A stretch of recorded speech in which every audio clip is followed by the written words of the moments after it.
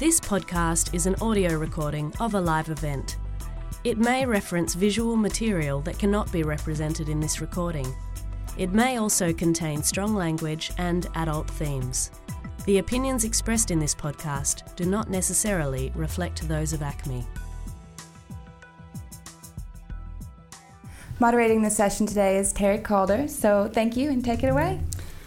Hi everyone, thanks for coming to this session. I'd like to begin by acknowledging the traditional owners and custodians of the land, the Wurundjeri people of the Kulin Nation, and on behalf of the panel, we pay our respects to elders past and present and emerging. I just also want to mention before we begin, I think if you've all been to the other sessions, you know that there's the app that you can ask questions through. We'll have time for questions at the end, but please fire off questions as they come to mind through the app. So filmmakers have been making social impact films, documentary films, since the beginning of making documentary films, really, in order to, get a message out and to create change. But I think what has significantly changed in the last 5 to 10 years is this community of practice that's developed around documentary films and social impact campaigns, and there's a whole structure around that, and it has particularly been turbo boosted in the last 4 years by Good Pitch Australia. And actually I just want to also acknowledge, so 10 years ago DAF, Documentary Australia Foundation, started, and that was set up to provide fiscal sponsorship between philanthropists and filmmakers. And that was started by Ian Darling, who then also sort of had the brainwave through going to a session internationally on Good Pitch to bring Good Pitch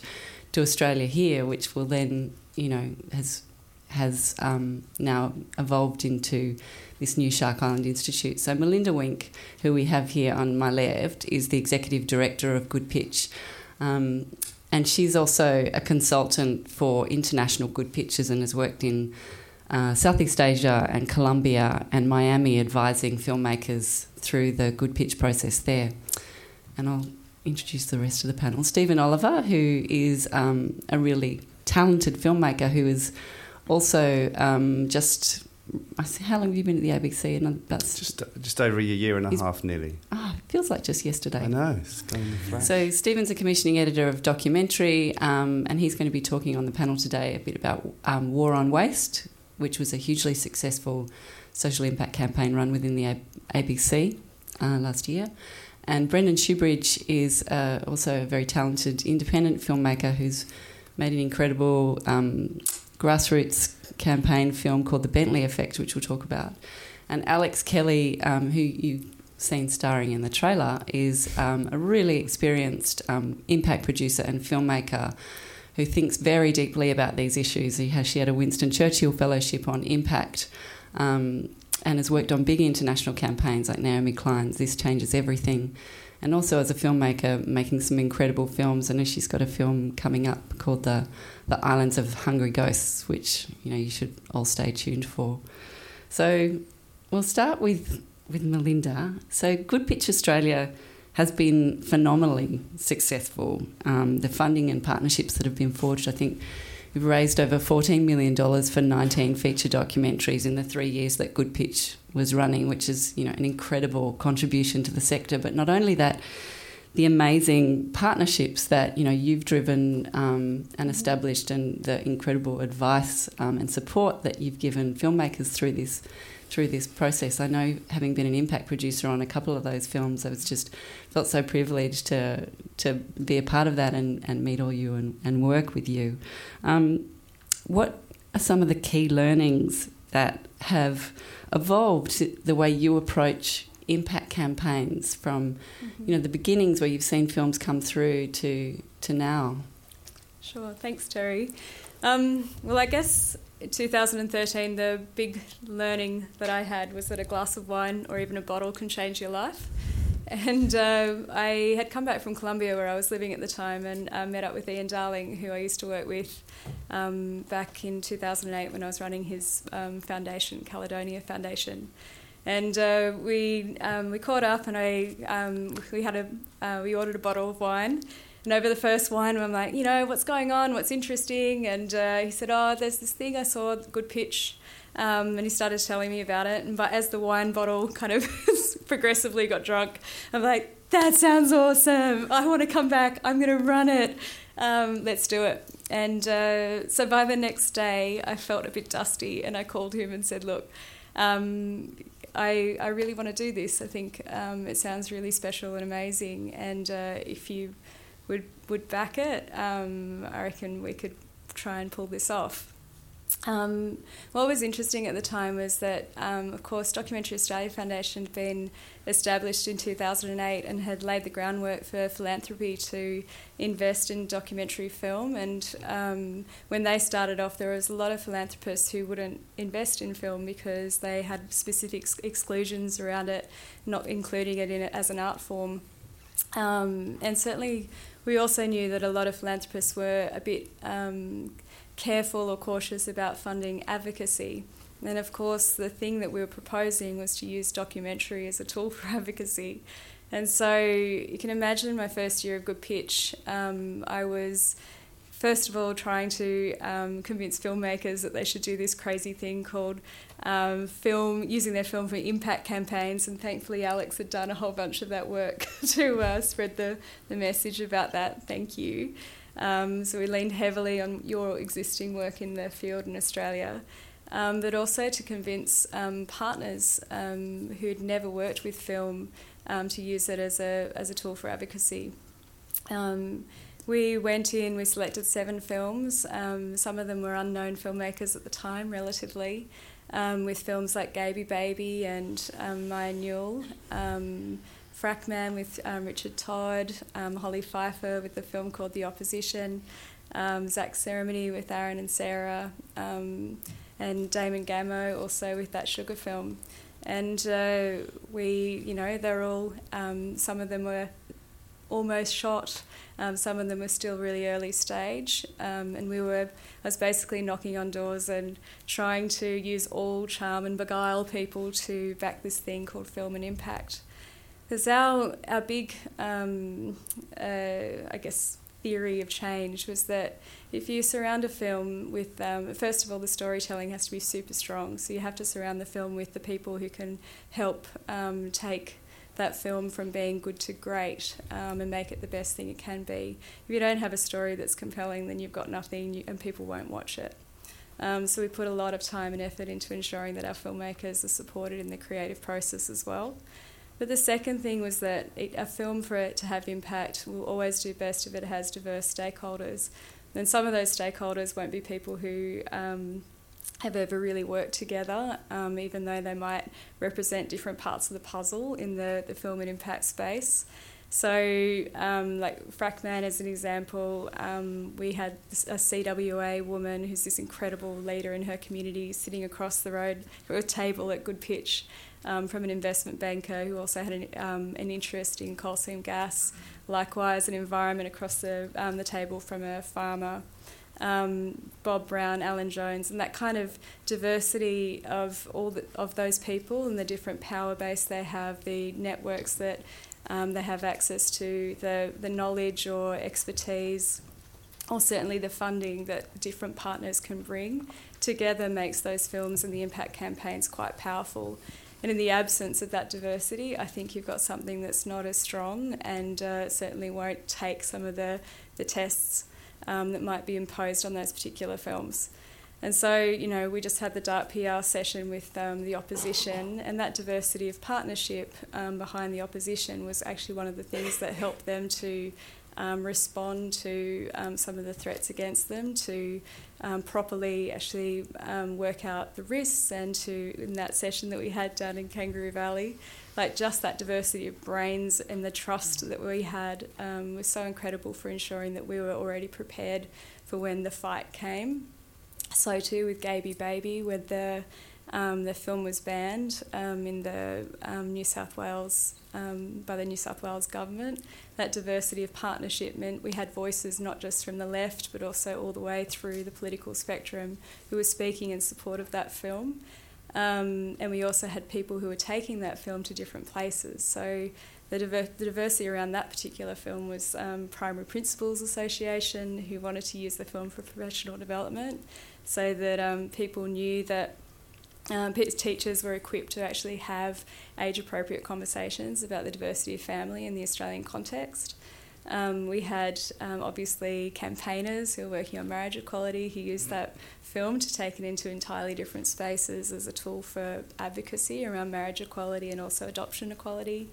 Other advocates, like youth advocates, took it into schools with the Wear It Purple Day, which was actually the thing that sparked the ban. But certainly that diversity of partnership is a big thing and a big lesson. Like, it was our theory at the time, but it was certainly a big lesson that indeed that's the thing that adds value and strength to the campaigns that we run.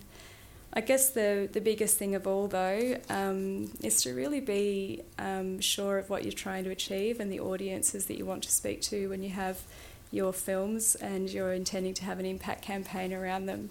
I always feel sorry for the filmmakers when they reach this point in the process where they feel that incredible burden of responsibility to change everything and change everything about the space and to fix the problem at large, and they're beautiful people and they feel that responsibility so deeply, and it's almost to unburden themselves of that, especially in the creative process, is so important, and to understand that you're only one part of the solution. Sugar, for example, I can see Anna up there. Like, you didn't have to pretend to answer all the questions about sugar and its health impacts, but you could start the conversation so a different conversation could take place. Even though the sugar film was much more targeted at families, and they were very sure about that particular audience and the way they used the message for that audience, it obviously then resonated to totally different and distinctive groups because it was so true to its message and who it wanted to speak to. And I guess also because these films often sit within the context of a social movement that is already working on these issues, that you don't have to do it alone, and that is the strength in those partnerships of being able to give the film over to them to actually do a lot of the work and use the film as the tool. So do you think with the next film, the next slate of films that are yet to launch, did you want to mention any of those films and some of those approaches? So in the end, after that first year of Good Pitch, we decided to do it again for another 2 years in a row. And so we have 19 films in our portfolio, and of course not all of them are finished. We took a break last year and I did do some work overseas just to share the learnings from the Australian context. But we have Guilty coming out on the death penalty campaign, which is on the ABC in April. We also have one called Ghost Hunter, Happy Sad Man coming out this year, and Dying to Live, which is Toddy's next film. So we really try to work with our filmmakers all the way through production and also the impact campaigns to support them. As every stage of the journey, it brings its own stresses and challenges and opportunities, and we also take a lot of joy in the work that we do, and without it I couldn't bear it. There's such great people that are in our community of mentors and support, and also the filmmakers. And just a question on funding, because Good Pitch did sort of put so much funding into that space. It's the $14 million over 3 years is huge. Do you think that now that you've finished up Good Pitch, that the philanthropic community will continue to support impact? I mean, I know they do through DAF, but not in the way that... Not in the same way. Certainly, in our first year, we raised $2.4 million for the 7 projects that we supported in the portfolio. That grew to 3.6 in the second year, and by the third year, it was $7 million. And partly it was thanks to the work and the proof of concept from the first group that went through. It gave people confidence in the style of work and to start actually changing their own strategy philanthropically to fund and back advocacy and to back filmmakers as a big piece of that advocacy. So Mel, I'm just wondering, actually, because I'm just looking, gosh, we're moving very quickly. Yeah. Do you want to talk a little bit about this new initiative and how? Yeah. I suppose the team behind Good Pitch is now running the Shark Island Institute and this new Labs initiative. Yeah. So we remain quite committed to supporting documentary in Australia, and we realised by the end of Good Pitch we were going further and further into the development phase in order to find the projects and teams who wanted to do the work. Of social impact docs, and so we're investing in these what we're calling the Shark Island Labs, and which have already opened for applications. Oops, I meant to use this, aren't I? Ding. And the Shark Island Labs are about funding 5 projects in their early stage and actually backing the development and pipeline of new story ideas with potential for social impact strategies to emerge from that.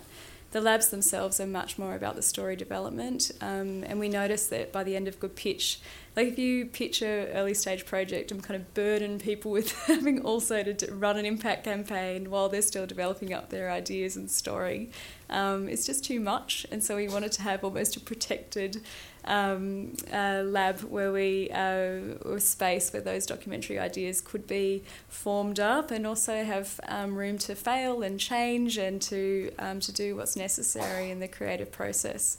And so that's what the labs are for. It's still for feature documentaries.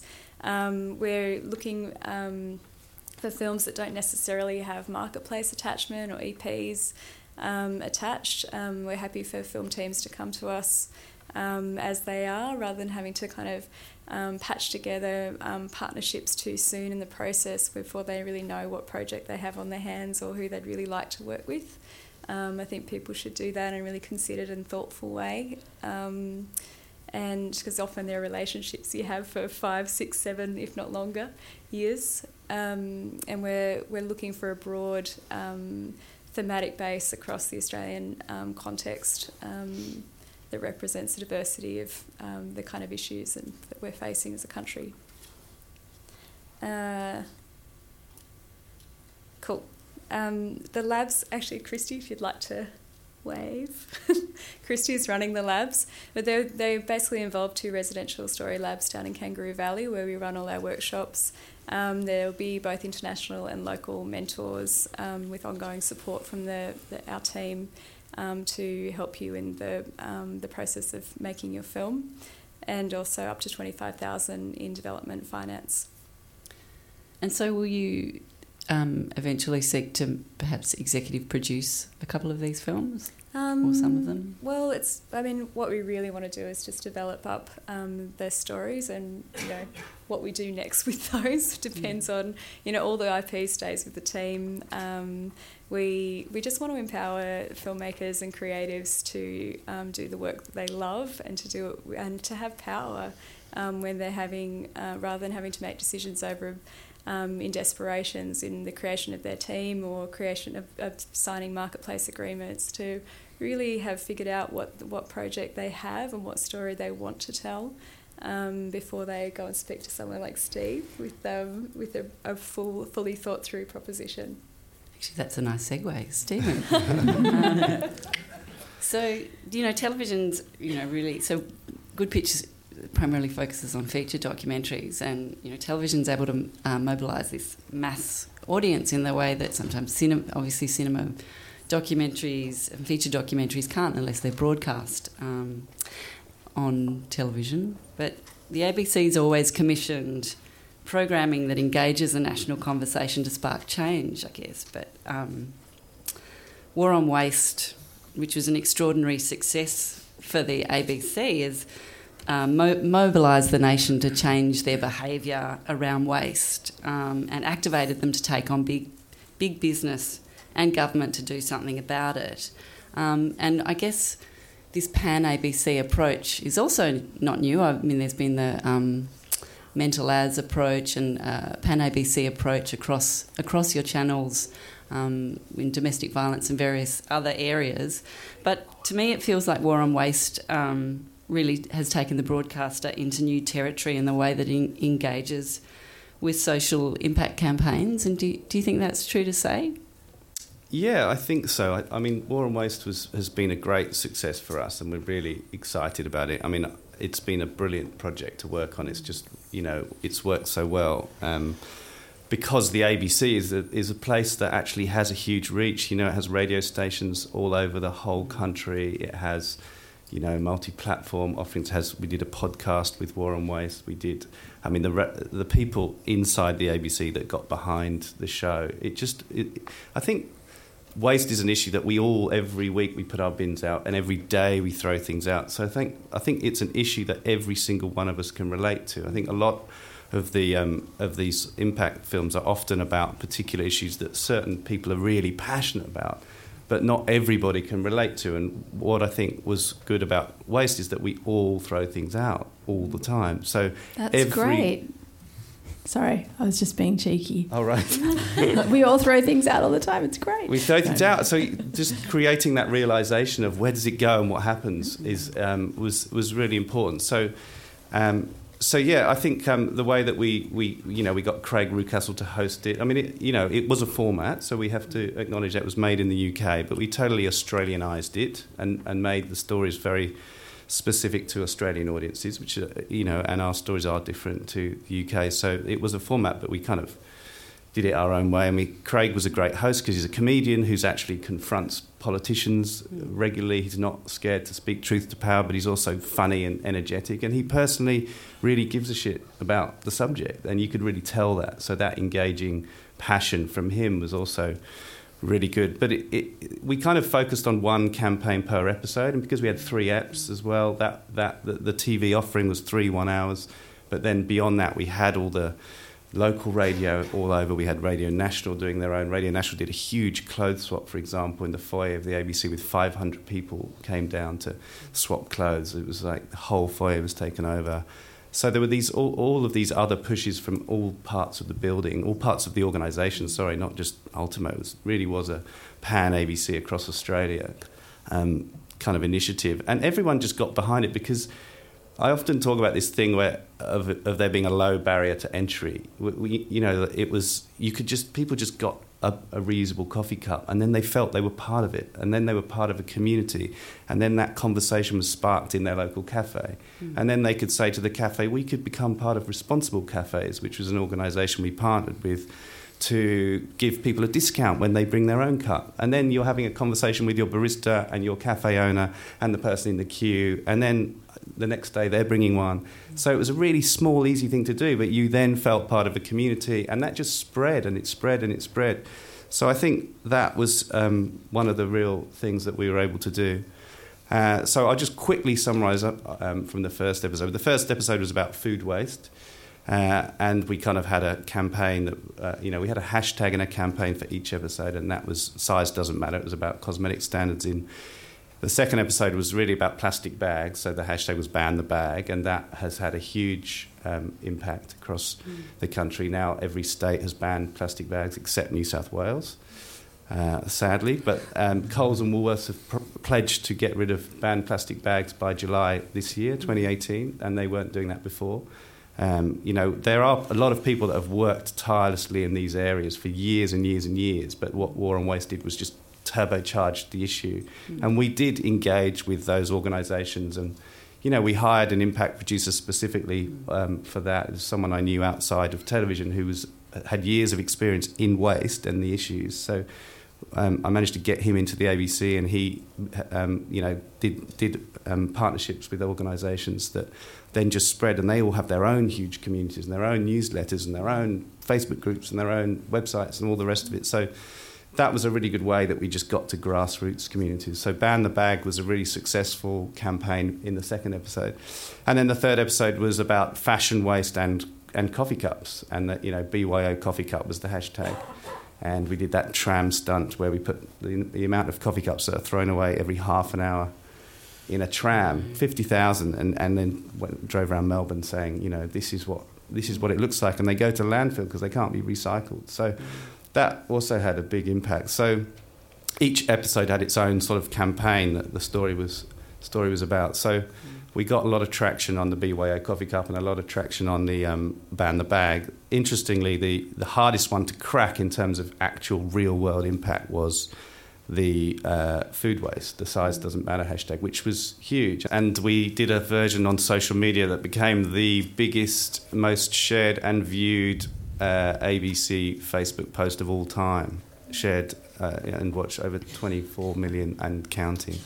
So that really resonated. You know, we really care about our farmers in Australia. We care about the people that grow our food. So that was the actual sort of documentary style, you know, meeting the farmer, learning about what their issues are and what those supermarket standards that make all the bananas look the same, what they mean for those farmers. And then, so we kind of, you know, explained the issue in that sequence, which is, you know, longer in the episode. And then we created this kind of video, this sort of humorous video that Craig and some of his celebrity friends got involved to sort of launch the size doesn't matter hashtag, which then, on the back of telling people the story, we then shared that. And as a result of so many people having watched the story behind why this matters, this video then also went viral. Yeah, so that was then, you know, we used that in the show and obviously across social media and pushed it out on different platforms as a kind of short video to kind of show that size doesn't matter and use and sort of push that hashtag as well. That was the most difficult campaign to actually get traction on. I won't go into the details; it's extraordinarily complicated. But you know, we got an interview with the CEO of Woolworths, and in the fourth episode. So what we did was we had 3 episodes, and then we did a 4th episode 6 months later, specifically designed to be able to use it almost like a stick or a carrot. Or a banana, to when we were making the first 3 to say, well, we're going to come back in 6 months' time and hold you to that promise or see whether you actually have done anything about it. So that was really interesting because you also got to demonstrate what had changed since the first 3 episodes. That was the idea to show. And you know, because the show really did really well and mobilised communities, we had brilliant sort of stories and follow-up feedback from everybody about what had happened, and it was amazing. I mean, the Facebook community groups that actually sprung up independently in all different councils and different regions was really, really overwhelming and fantastic. So we were really happy with it. And since that 4th episode, has there been any other major impact achievements from that? Yes, I mean we're commissioning. We've commissioned a second season of War on Waste, and it, you know, we kind of explored what other issues we should look at potentially for a war on thing, but we realised there was plenty more stories about waste that we're launching new campaigns on that, like e-waste, you know, throwing out your laptops and plastic bottles. You will be persecuted and demonised next year or at the end of this year if you're seen with a plastic water bottle. So get your reusable drinking bottles or buy shares in a reusable drinking water bottle company. That's excellent. Love it. Good to see, Jane. One of the things I thought was really interesting for the ABC in particular is that, you know, during the episodes, you would have on screen, you know, if this matters to you, write to your local MP, write to Woolworths and Coles. I mean, that's, to me, maybe very interesting that the ABC would be playing in that advocacy space as a government-funded broadcaster. Yeah, I mean, you know, that there are editorial policies around, you know, trying to change legislation for a government-funded broadcaster. But the thing about waste is it's not political. It's actually just a genuine issue that is going to make the world better if we actually learn how to, you know, reuse, recycle, reduce, you know. And so we decided that that we could call it out and we could actually campaign for the change that so clearly needs to happen. So, I'm really glad that we did that, and because everyone at the ABC was totally behind it. I mean, there's nobody that goes, no, I think we should send more crap to landfill. Yeah. So you didn't get any kickback from industry or government about it at all? No, we didn't. Yeah. We didn't. They were you know, genuinely kind of trying to listen to how, you know. I think the other thing to say about War on Waste quickly, I know we've got to move on quickly, is that it actually was focused. We really specifically, quite clearly focused on positive actions that people could take, that we all could make. It wasn't a Four Corners style expose that just points the finger at bad guys and just leaves it to you to be enraged. It actually said, this is what we can do. So we focused it on being a positive call to action to how we can actually all be part of a solution and a better world. Yep. Great. On that note, I'm going to move on to our next speaker. Thanks, Stephen. That was really insightful. Brendan Shoebridge has made an incredible film called The Bentley Effect, which is looking at a community in the Northern Rivers that took on the coal seam gas industry and with a really creative community campaign actually won and booted the fracking industry out of the Northern Rivers, which was a huge achievement. And, you know, so many environmental issues documentaries are just looking at the problem and leave you with, you know, at the end sort of going, oh, okay, well, now I've got it, what can I do? But this was just this great example of actually a good news story of, well, this was a community that took on the campaign and won. And I guess that was probably a lot of magic for you in making that film, in that you could speak to that. And it's also the power of the impact of that film, because communities can use that, I suppose, as fuel and inspiration and how to run a campaign. Did you want to speak to that? Yeah, sure. Yeah, I mean, you know, we all love it when the good guys win, of course. So, yeah, it was a real sort of a treat for me.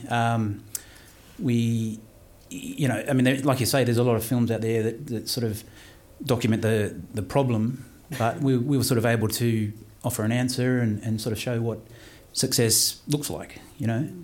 And we had a whole of community response, you know, to that threat of unconventional gas. And so, you know, we were able to show, you know, these really conservative landowners becoming radical, you know, and standing alongside really deep green activists and everyone in between. Like it was literally everybody. So, yeah, it was an amazing thing to live through, you know. And, you know, the other thing I was really trying to show is, you know, it doesn't have to be sort of a dry, sort of intense process. You can actually have a lot of fun while you're doing it, you know. And there was this beautiful campaigner, Nan Nicholson, and her campaign days went right back to Taranaki Creek, and she used to always say, the only blockades that I regret are the ones I didn't go to, you know, and that troublemaking is a great source of joy. So you've really been running your impact campaign on a shoestring, a very grassroots campaign. Can you tell us a bit of about the response to the campaign and how communities are using the film? Yeah. Look, I mean, I've been just thrilled with the response the film's been getting. I've had these quite conservative people come up to me afterwards and just give me a big hug and say, "You've activated me. I'm now active." You know, and like for a filmmaker, you can't really top that. So. You know, and like you were saying before, I mean, because you know, because of what it is, you know, groups are latching onto it and they're using it as a community building tool. You know, they're galvanising a group. They're sort of, you know, on quite a few instances, we've had screenings where groups have just begun like straight after the screening, you know, and they've sort of got people to put up their hands and say, who wants to form an action group, you know, and they get really inspired to act. So those stories just sort of keep coming, and yeah, that's a tremendous thrill. But like in terms of our strategy, I mean, we're really lucky because you know, there was already a well-established movement and a ready-made audience. So, you know, I think there's something like 480 gas-field-free communities just in Australia. There's, you know, you've got all the green groups with massive memberships, Lock the Gates and Wilderness Society. And I think there's at least 300 dedicated action groups. So all of them were really sort of hungering for, you know, something to top their tanks up, I suppose, you know, and you know, and to sort of share in this sort of success. So yeah, we've sort of gone berserk with community screenings, and it's worked really well, and it sort of fits the whole gas-field-free model, really. Yeah, no, it's been really good. I mean, even today, I think it was 2 years ago, Victoria introduced the ban on fracking, Go You Vics, and so we're having a screening over at Barnsdale, which is over sort of East Gippsland, and the guy at the organiser just rang me and said it's sold out. Can you put something on your website? Which is awesome. It's only a little community, but we sold a cinema out 180 tickets or something. So yeah, no, I'm absolutely chuffed. Is that the only state that's banned fracking now? Yeah, I think there's been moratoriums, but Victoria actually went ahead with the full ban. Yeah. Cool. Yeah. So. No. No, that's a myth. You have to watch the film. Yeah. And so you also mentioned to me when we were talking about this some of the partnerships that you had, one in particular with, I think it was an organisation called Enova, Australia's first renewable energy company. Did you want to mention that? Yeah, so I guess that was one of the big learnings. I mean, it was a bit tricky for me because I was coming off the back of Frackman, Toddy's film. So we basically started filming at the same time. We had a sort of very parallel sort of journey, but Toddy got in just before I could sort of apply for funding. So he kind of scooped the pool, which meant that we were sort of forced to look at other avenues, and obviously crowdfunding and philanthropy were the obvious ones. And so we kicked off our campaign with a crowdfunding campaign, which also built the audience, and I think we got about 50 grand out of that to get us going. But I think the big learning was really the partnerships. To finish the film, we partnered with a wonderful mob called Enova Energy, and they're actually Australia's first community-owned renewable energy company, retailer. And the beautiful thing about that was that, not only were they conceived at the camp in Bentley by some very clever people, they actually got over the line as a company on the same day that the licences were revoked. So there's a really nice sort of a synergy, and we could sort of go to screenings and spruik them and hand out postcards and sort of say a big no to this and a big yes to this, the alternative. So that works really well, and so what they did was just ask their members to support us, and so I think that was a major learning, sort of thinking about those sort of thinking laterally about those partnerships, but also when I think about it now in retrospect, I probably would have, if I had my time again, I probably would have got at least the first 10 or 20 grand of that 50 grand and just flicked it to an impact producer and said, can you go and start building those partnerships now, and building up all that capacity and start, just seeing how other ways that we can support the project. So, and there's some good ones. In fact, we've got 2 just here. Good segue. Yeah. Okay. But, yeah. Yeah. So actually, Alex, you screened The Bentley Effect at a film festival that you run in Alice Springs, didn't you? Yeah, and it was just perfect timing for the community because there's a stay on fracking in the NT, but they're kind of doing a big review about what they're going to do, and so it was perfect timing. It won the Audience Award as well, so we were stoked to have it at the festival. And so I guess, what are your plans for the film now? I would imagine there'd be a lot of demand for it in the Northern Territory, given what Alex has just said. Yeah, we keep getting screening requests. There's still a lot of outreach to do. I think my next job is to actually find a broadcaster and an international sales agent. So if there's anyone out there, I don't know if you want to come have a chat later. Right. But yeah, no, there's still a heap of work. You did a huge tour around the UK and around New Zealand, connecting with communities there as well. It's not just... Yeah. That was really good, actually. Particularly those areas that have sort of got their backs against the wall, they really responded really well. And I'd quite like to do a tour around the US, actually sort of replicate the same sort of thing we did in New Zealand and the UK, because people tell me that we actually changed the whole energy of the campaign. They were starting to quote from the film and all that sort of stuff. So, yeah, it was really good. That's great. Yeah. We're just talking on other countries and international. I'm just going to expand. Thank you, Brendan. Thanks. Expand the conversation out internationally. So, Alex, you've been travelling a bit lately, and actually both you and Melinda were at the Global Impact Producers Forum at IDFA, and I know there was a lot of discussion there, and I just wanted to throw to you to ask your opinion about that experience and where you think the conversation's at. What are we doing well in this space, I guess, to start with? I sort of broke it down into a few things I thought I might touch on. And the first is kind of around this idea of like the literacy of change, and it's great to speak after Brendan because in a way The Bentley Effect is one of those rare films where you actually get to learn a bit about how change happens, because actually I think we're actually quite illiterate about it. We have certain ideas about petitions or protest or policy or think tanks, maybe a cursory understanding of how Parliament works, but we don't really get into the meat of like, how does this stuff actually happen? And I feel like the impact space, I kind of don't even like the term impact. It feels like it's come a little bit too much out of kind of the business world of thinking about social impact bonds or impact investing, etc. But I'm thrilled that the term was coined and that we now have a way of talking about this practice. And, you know, 5 years ago at AIDC, there'd be one small room in the basement at the Hilton where a few of us would talk about social justice films, and now we're in a big theatre. So this is fantastic.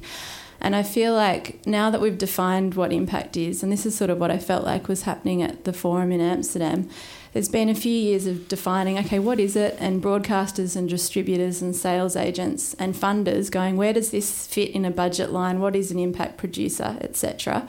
And we've kind of bedded that down. And so now I feel like we're getting to the deeper questions where we're starting to go, okay, so if we know what it is, how do we do this? Like, what is this work? How do you make change? And we can start to, I think we really need to ask some really deep questions and do a lot of learning around that question. And it raises a lot of kind of ethical questions, I think, in terms of how we decide to do that going forward. And I used to talk a lot about, when I was talking about change making, you know, the fantastic messiness of it and the ultimate complete unknowability of the perfect template for how you make change is actually also the complete freedom of it, because, you know, Get Up are trying to figure it out. The Australia Institute are trying to figure it out. Health messages, quit smoking, don't put your seatbelt on, you know, do put your seatbelt on. You know, sexual health messaging, filmmakers, everybody is in this kind of ongoing struggle of, if we did a comic book, if we did this, if the film was like that, if we did an ad that did this, everybody's always trying to figure out, how do you make people do things? Advertisers are trying to figure out how to make us buy things. And the fact that there is no ultimate answer is the freedom for particularly low-budget shoestring culture makers, because, you know, we can actually somehow, despite all these other big institutions that have a lot more resource to ask that question, we can also somehow have these amazing moments where we cut through. But I think that we are entering into a moment where that is going to be really different, and this is kind of the era of the algorithm. And I think, considering when we start to, and it's only just starting to come into our kind of consciousness, the power of the Facebook algorithm in terms of where people get their news from, and also the really sinister stuff that Facebook are doing in terms of behavioural tracking of Facebook users and choosing how the algorithm responds to you accordingly. I don't know if people have seen the research of Facebook realising that they could target the moments that teenagers were very depressed and pick the kinds of advertising that they would give to them at those moments, or that the kinds of moods of the work, of the kind of posts that you make will be affected by the algorithm and the kinds of moods in the content that you're seeing. And those algorithms are highly private. We don't know much about how they're being used. But, you know, Prash mentioned this morning, I think it's 17.9 billion people are now using Facebook. So when we think about the war on waste, with all due respect, using Facebook as the platform to get communities to organise around waste use, that on one hand, it's like, of course we'd use Facebook, that's what everyone does. But actually I think we need to open up much bigger questions about how and where we organise, and look at the way that surveillance, and particularly psychological surveillance, is playing out with the bigger companies online. Because it raises questions about how is it that we want to make audiences do things. And like, if we could make the perfect algorithm to make people stop, throwing away waste, is that ethical? Is it okay to manipulate audiences to do things? And there's some really big questions that I think that we really need to dig into there. The next point that I kind of wanted to raise is it's kind of about the fact that I think that we need to be much bolder than we are. And part of as filmmakers, and a lot of the things I just wanted to raise are things that have been really circling around in my head lately, and I've been kind of really challenging myself on. And with due respect to AIDC, but if we look around, this is a pretty white sector and the documentary scene in Australia, and it's quite conservative and it's quite privileged to be able to be in this space. And so sometimes when you're making a progressive or a campaigny or a social justice film, the people that you interact with in terms of funders and broadcasters and philanthropists and partners are sometimes more conservative than you. So you already feel like you're doing something quite radical because you're trying to pull that crowd with you. But actually, I think when we zoom out of our sector and look at kind of geopolitics at large, the world is in crisis on so many levels that we actually are required to be much bolder than we're being. So I sort of feel like this sector is emerging, we're articulating what we're doing, but I feel like we need to go much, much, much further than we already are. And to that end, and it sort of feeds back into the question of literacy, but we should really be paying attention to other sectors and other activists and other organisers, because this is new to the film space and there's particular nuances of how you map, a social justice campaign across film distribution and how you deal with bringing your funders or explaining, jumping through different ideas around holdbacks and partnerships and grassroots screenings and all that that's particular to film. But there are centuries of work about organising tactics and how, grassroots campaigns can be run, and there's lots and lots of people that are really deep in that space, and I think that those of us that are working in impact need to pay a lot more attention to that. And also, even in the documentary space, and I'm really pleased that, Brendan's on this panel as well, but, there's some films, and it's utterly brilliant that Good Pitch have created the ripples and the splash that they have, but that's only 19 films that we know about, that we see the profile of, but there's heaps of other filmmakers out there. I can see Heather, who made Mary Meets Mohammed here, who I think's pioneered one of the best distribution strategies in Australia when she rolled that film out. And, so it's really that thing of like learning from each other, sharing these really deep questions about how change happens, diversifying who's in the room and being bolder. So that's my kind of overview of where I think we're at.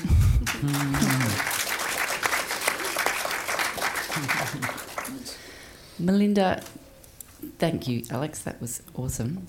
Melinda, do you have any thoughts that you want to add to that conversation? I mean, I totally agree with you. The collaboration between campaigners who know how change works and how hard it is such an essential ingredient for that we don't have to do this alone. We can lean heavily on some of the experience in the field around how to run campaigns, especially if your film is geared that way. But I think the cool thing that's actually happening, and it's also a challenge and responsibility at the same time, but it's the way basically documentary is now kind of at the front line of protecting media and democracy across many contexts in the world. And you see documentary filmmakers kind of rising to that challenge and making incredible work responding to some of these like crises across different parts of the globe, using different ways of telling those stories. And the way that you see that kind of confidence in the being shown in the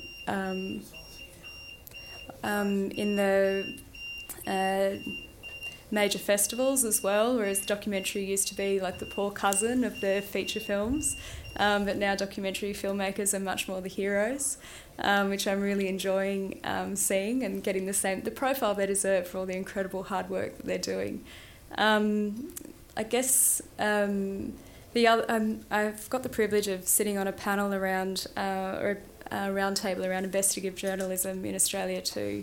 And I think we actually need to start collaborating with other groups who are facing similar challenges to their capacity to have freedom of speech, and to start sharing strategies to protect that freedom. So journalists for sure, documentary filmmakers, we're coming up against the same challenges, but also to really collaborate with the campaigners, the NGOs who are all, in recent days facing the gag bill that the government has proposed. We really need to be arm in arm and seeing not only the challenges that those particular groups are facing, but actually seeing it as them coming for us too. In our sector, and the repercussions that they will have across every single field of endeavour that's trying to engage in truth-telling. So I think that's the big, challenge that we face. It's also means that we can rise to that. We've got storytelling as our advantage. It's a very persuasive and wonderful medium to be coming from in terms of connecting hearts and minds. It also serves us as a convening tool to tell and investigate stories. Like the War on Waste is a great example of how you can tell like a story of a community, many communities, and very complicated messages across a longer format, and giving insights and cause for action. We can do that in so many issue areas. So. I think documentaries are hot right now, and we should embrace that and trust in the medium and really support each other in the endeavour. Thank you. So we've got about 12 and a half minutes for questions. I haven't seen any come through on the app, but maybe that's just me not being able to work this. But I think there's a microphone running around, so perhaps if you could put up your hand if you have any questions for the panel. There's just one up here. Oh, it's okay. Someone's running up to you. Hey, so you guys had mentioned for some of your films having inbuilt audience already from maybe campaigns that already existed. I was wondering more about any experiences any of you have had with audiences that would have been against your campaigns beforehand, and like any films that have really changed minds in any particular circumstances that have stood out to any of you? Any of you want to take that question? No? All of them. I could talk about a campaigning series I worked on before I was at the ABC as a filmmaker. I made one called What's the Catch for SBS, which is all about seafood labelling. And that was actually, we had to get fishermen over the line with persuading them that we should know what our seafood is and where it's from and how it was caught. So that initially we met with some resistance in that community, and we actually explained that if you empower consumers with knowledge, then they'll make the right decisions, and that will reward fishermen who are doing things the right way. So that's just a personal example as a filmmaker I had making a show that also had an impact campaign a few years ago for SBS. So that's a personal experience. With War on Waste, as I said, there's not many people that just don't agree. So it was more about how can we improve things rather than meeting with people who didn't want to improve things, really. So it was a bit different in that regard. I don't know, Alex, do you have in some of your work?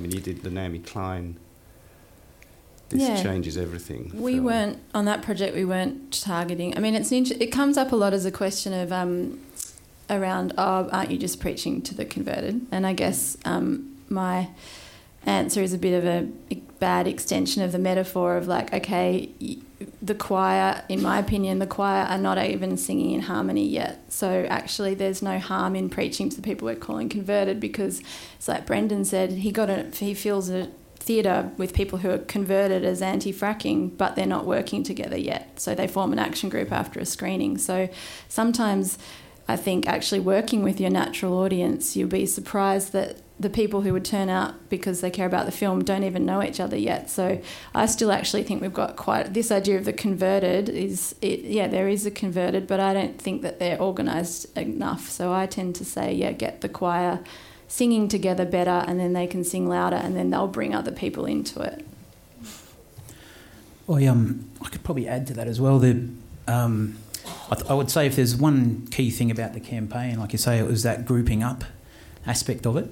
Amazing things happen when people come together as a community, and particularly if you can sit them in a dark room and give them a shared journey, and suddenly, all that powerlessness and hopelessness that the industry and their political supporters will have you feel dissipates, because you realise that actually you feel the same way as you and me, and so people start sort of sharing all that collective intelligence, and amazing things happen. So, I think that was sort of key. So I wouldn't let that stop you. But we were prepared for a bit of pushback though, and I must admit I was hiding hard drives all over the region, and doing these sort of crazy things. But in the end, we didn't get any.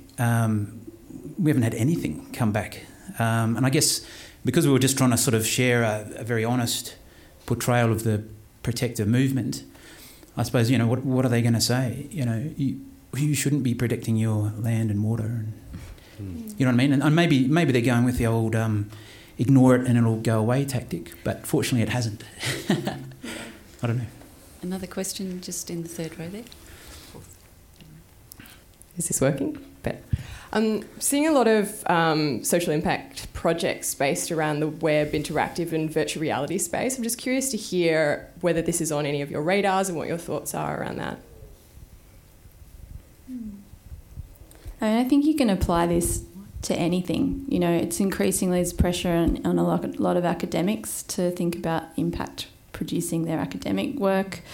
Again, caveats on the word, but I think there's a huge body of work in theatre and community cultural development that's been doing this for a lot longer than film as well. So, I think there's a lot coming up. I think Ingrid Kopp can probably speak to some of the standouts in the VR space, but it's the tactics are applicable across the spectrum. When we fund some of our projects, the feature doc is obviously at the centre of the work, what we celebrate from our particular perspective. But there has been investments in aligned work as well. And I know there's one film project that we're working on that is looking at having podcasts and VR, etc., to extend the life and the audience of that particular film.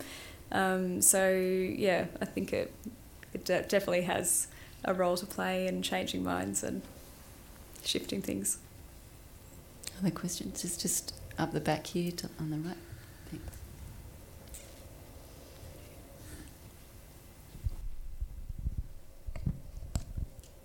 Hi, my name is Violeta Ayala.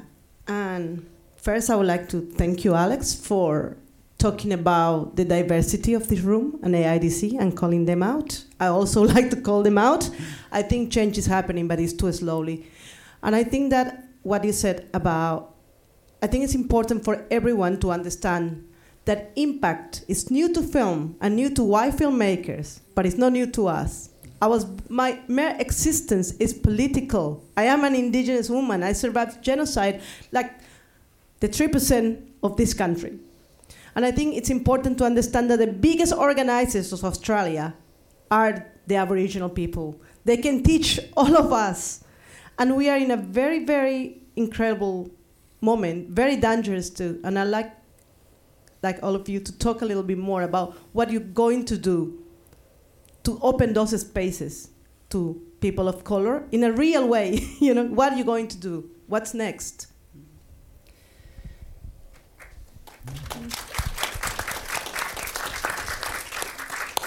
I think we each have a responsibility to do that. We all occupy different positions in the industry. We're as funders, commissioners, etc. Or even as directors and collaborators, I think we can bring people with us and support their endeavours and their projects. It's really important that we build a community of practice that's an inclusive one. And certainly from an Australian perspective, if we are to shift the dial on a whole bunch of the issues at large, then we need new voices at the table who are speaking their truth. Otherwise, it's going to be the same old narrative over and over again, and nothing will change. So, as much as we can, I'm totally committed to an inclusive funding arrangement for Shark Island. Did you want to make a comment on behalf of the ABC? Yeah, Stephen? I mean, I think it's a really good point, totally valid, and it is absolutely on the agenda to how we actually keep making progress. There is progress being made. I'll just give a small example of another project that I'm working on that's an impact project at the ABC. It's called Don't Stop the Music, and it's about getting musical instruments into underprivileged schools, or schools in general, but in particular underprivileged areas, because the latest science behind learning a musical instrument shows that it's the one activity that connects the left and the right brain and actually improves kids' literacy, numeracy, and crucially, communication and social skills and general well-being. So with this campaign, which is, it's like a big TV show, it's going to be another multi-platform offering on the ABC, a pan-ABC initiative, but it's a school with a much higher level of Indigenous kids than a lot of schools in inner city Melbourne and Sydney. It's in remote area of WA, of Perth, of a suburb of Perth, and I've seen some footage already of young Indigenous kids learning to play a musical instrument, and as a result, you can just see the change happening there, becoming more confident, better able to communicate with their peers, with their teachers. So, I think thinking about kids and actually how do we actually create a better future, that's a small example that's going to be a feel-good show, hopefully, that actually will have a genuine positive impact for everyone, and including and especially Indigenous kids as they grow older. Alex? Thanks, Stephen. Sure. I think firstly that you're completely right in terms of who to look to for inspiration and organising. Like, talk about amazing organising under 200x years of bloody pressure, and also in the film space. I mean, you look at the power or cultural space that Indigenous music, film and theatre has had in shifting narratives in Australia. But I think partly what we're talking about and we never talk about it, is power. And it's kind of what I was trying to get at when talking about the literacy of thinking about change, is learning how to name power, how power works in society, the power that we have, how we use our own power and those sort of things. And I don't know if it's a particularly Australian thing, but it's something that we don't necessarily name. And then it means that we have murky conversations around the sides of things because we're not just naming it. And so, I mean, there's lots of ways that I can talk about my own practice, but I think I'm increasingly trying to figure out both how to share power and share my networks and knowledge with other people, but also I'm trying to work out when to be quiet and when to step aside and when to open that space. And that's really hard learning because, when you're in, and this is partly about this thing of like who you're around, when you're an independent filmmaker that feels like you don't get many opportunities, even though I'm a white filmmaker who probably does get quite a lot of opportunities, it's not a natural instinct to go, I'm not going to take that, I'm going to step aside. And so I think that's also part of a conversation we need to have with each other, that we talk about power and how to share power so we can get better at it, rather than it being performative, like, look at me, I'm being a good ally, but just actually like, how do we do this? Because we've got to transform a lot of things, I think we've got time for one more question. My question's to Stephen. I think War on Waste was wonderful in creating awareness. I've been working in the waste space since 2012. My name's Alana Rubinstein and I'm from Planet Earth. I am working in the battery space and also in the single-use plastic space. I've just been working with the Victorian Police on keeping 4 million breathalyser straws out of landfill. My question to you is on the disposable cups and also on your opening statement with regard to we all throw our rubbish out. Personally, I've put my bin out 6 times in the last 6 years. I repurpose all my waste and I'm very careful with what I purchase. But I'm unusual and different. My question is on the disposable cups issue. I think what you did was fantastic, so I'm reaffirming that. But disposable cups are recyclable. A plastic lining on a disposable cup is far less in terms of ratio than an ordinary milk carton that has a higher plastic content. The issue with disposable cups has been that their shape. So size may not be an issue, and shape shouldn't be either. So the shape was the issue, along with infrastructure for collection, along with many other issues. It's a very simple problem, and I'd love to see that your next series deals with correcting the misnomer that disposable cups are not recyclable, because they all are. Okay. And thank you. We just quick response from Stephen. Yeah, no, it's a complicated issue, and thank you, and great that you're so involved and active in the space. We need more people like you. That's great. In Ep 4 of War on Waste, you might have seen that we met the guy who was showing how you can recycle them. And so the problem is not that they can't be. The problem is, I mean, there hasn't been an industrial level ability to recycle them successfully yet. People are working on that. I think War on Waste has been part of that. So we're making a new series. We're going to do some follow-up. So I'd be happy to put you in touch with the producers, because they are working very hard on how we can move forward in that space. But thank you for your question. Thank you. We're actually out of time now. So thanks very much. And if you could thank our panellists. You have been listening to an ACME podcast. For more recordings, go to soundcloud.com/ACME Online or the ACME website.